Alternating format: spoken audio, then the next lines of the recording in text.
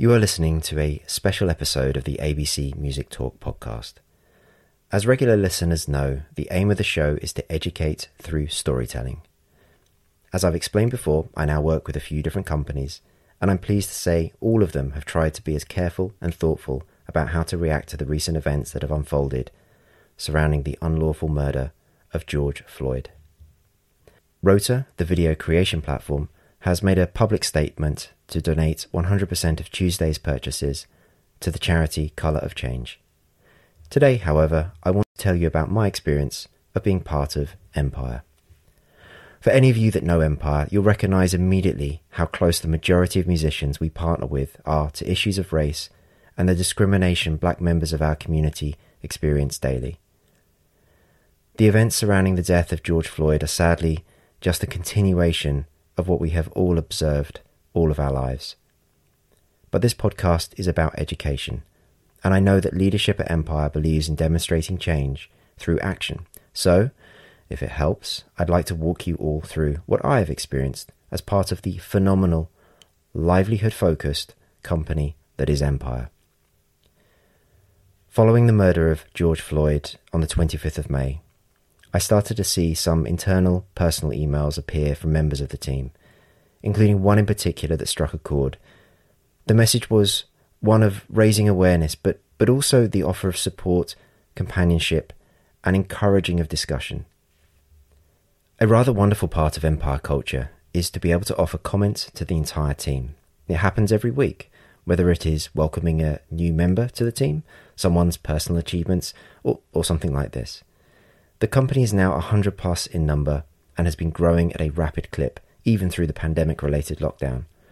It's really quite something to behold, and I know our founder, CEO, and my friend is as much in awe of the development as we all are.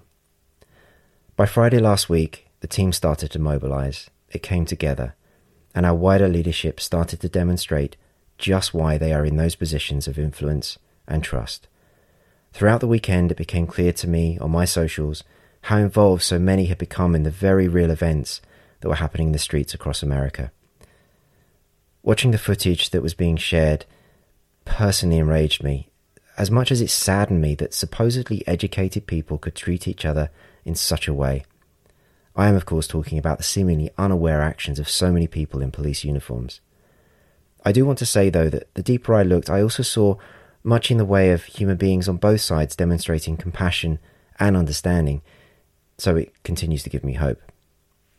Monday saw an all-hands Zoom meeting, which I will fail to do justice here. Needless to say, it has had a lasting effect on me.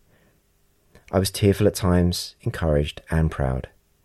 It started with a message from Ghazi, some updates on initial ideas and intentions from the wider leadership team, but then on one of the most wonderful open forums of thought-provoking, intelligent, well-read and passionate discussions I think I've ever witnessed.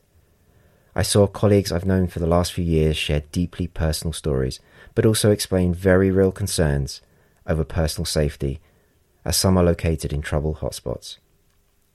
The ideas of how to impact change as an organisation came thick and fast. There was debate. There was listening. Leadership stepped back from dominating the conversation and encouraged new voices to join in. But also so much shared love and appreciation in being part of a company that is so focused on improving equality.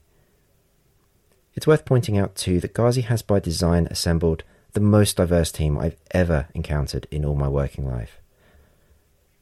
Post-call, working groups were organised, and when I woke in the morning, my inbox contained clear and concise direction for all to follow as they saw fit. It's worth noting that at no point was anything mandatory, and the call itself uncovered various alternative viewpoints.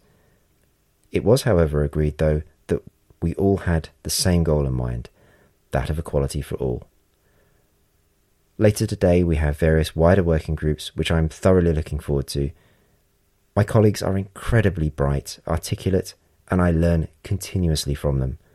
You'll know this from other episodes in this podcast. We were given an out-of-office to use, and email signature, both with links to Colour of Change, NAACP Legal Defence Fund, and the Bail Project, so recipients can easily donate. We were also provided an extensive live document of actionable items entitled "We Are Done Dying." We are encouraged to share the document, encouraged to give back, and encouraged to take action. The document, which there is a link to in the show notes, lists various external links under these broad headings. Donate to the family funds of victims. Yes, more than just George Floyd. Minnesota groups, including gas mask funds, Oakland and Bay Area groups, petitions to sign, bail and legal funds, and some hotlines.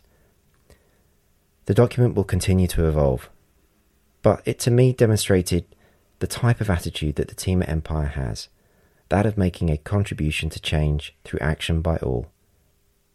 I personally will be spending today, before my West Coast American colleagues start their day, furthering my own education by reading recommended resources, listening to related podcasts, and of course, music from the voices that have vocalized the issues of racism for decades.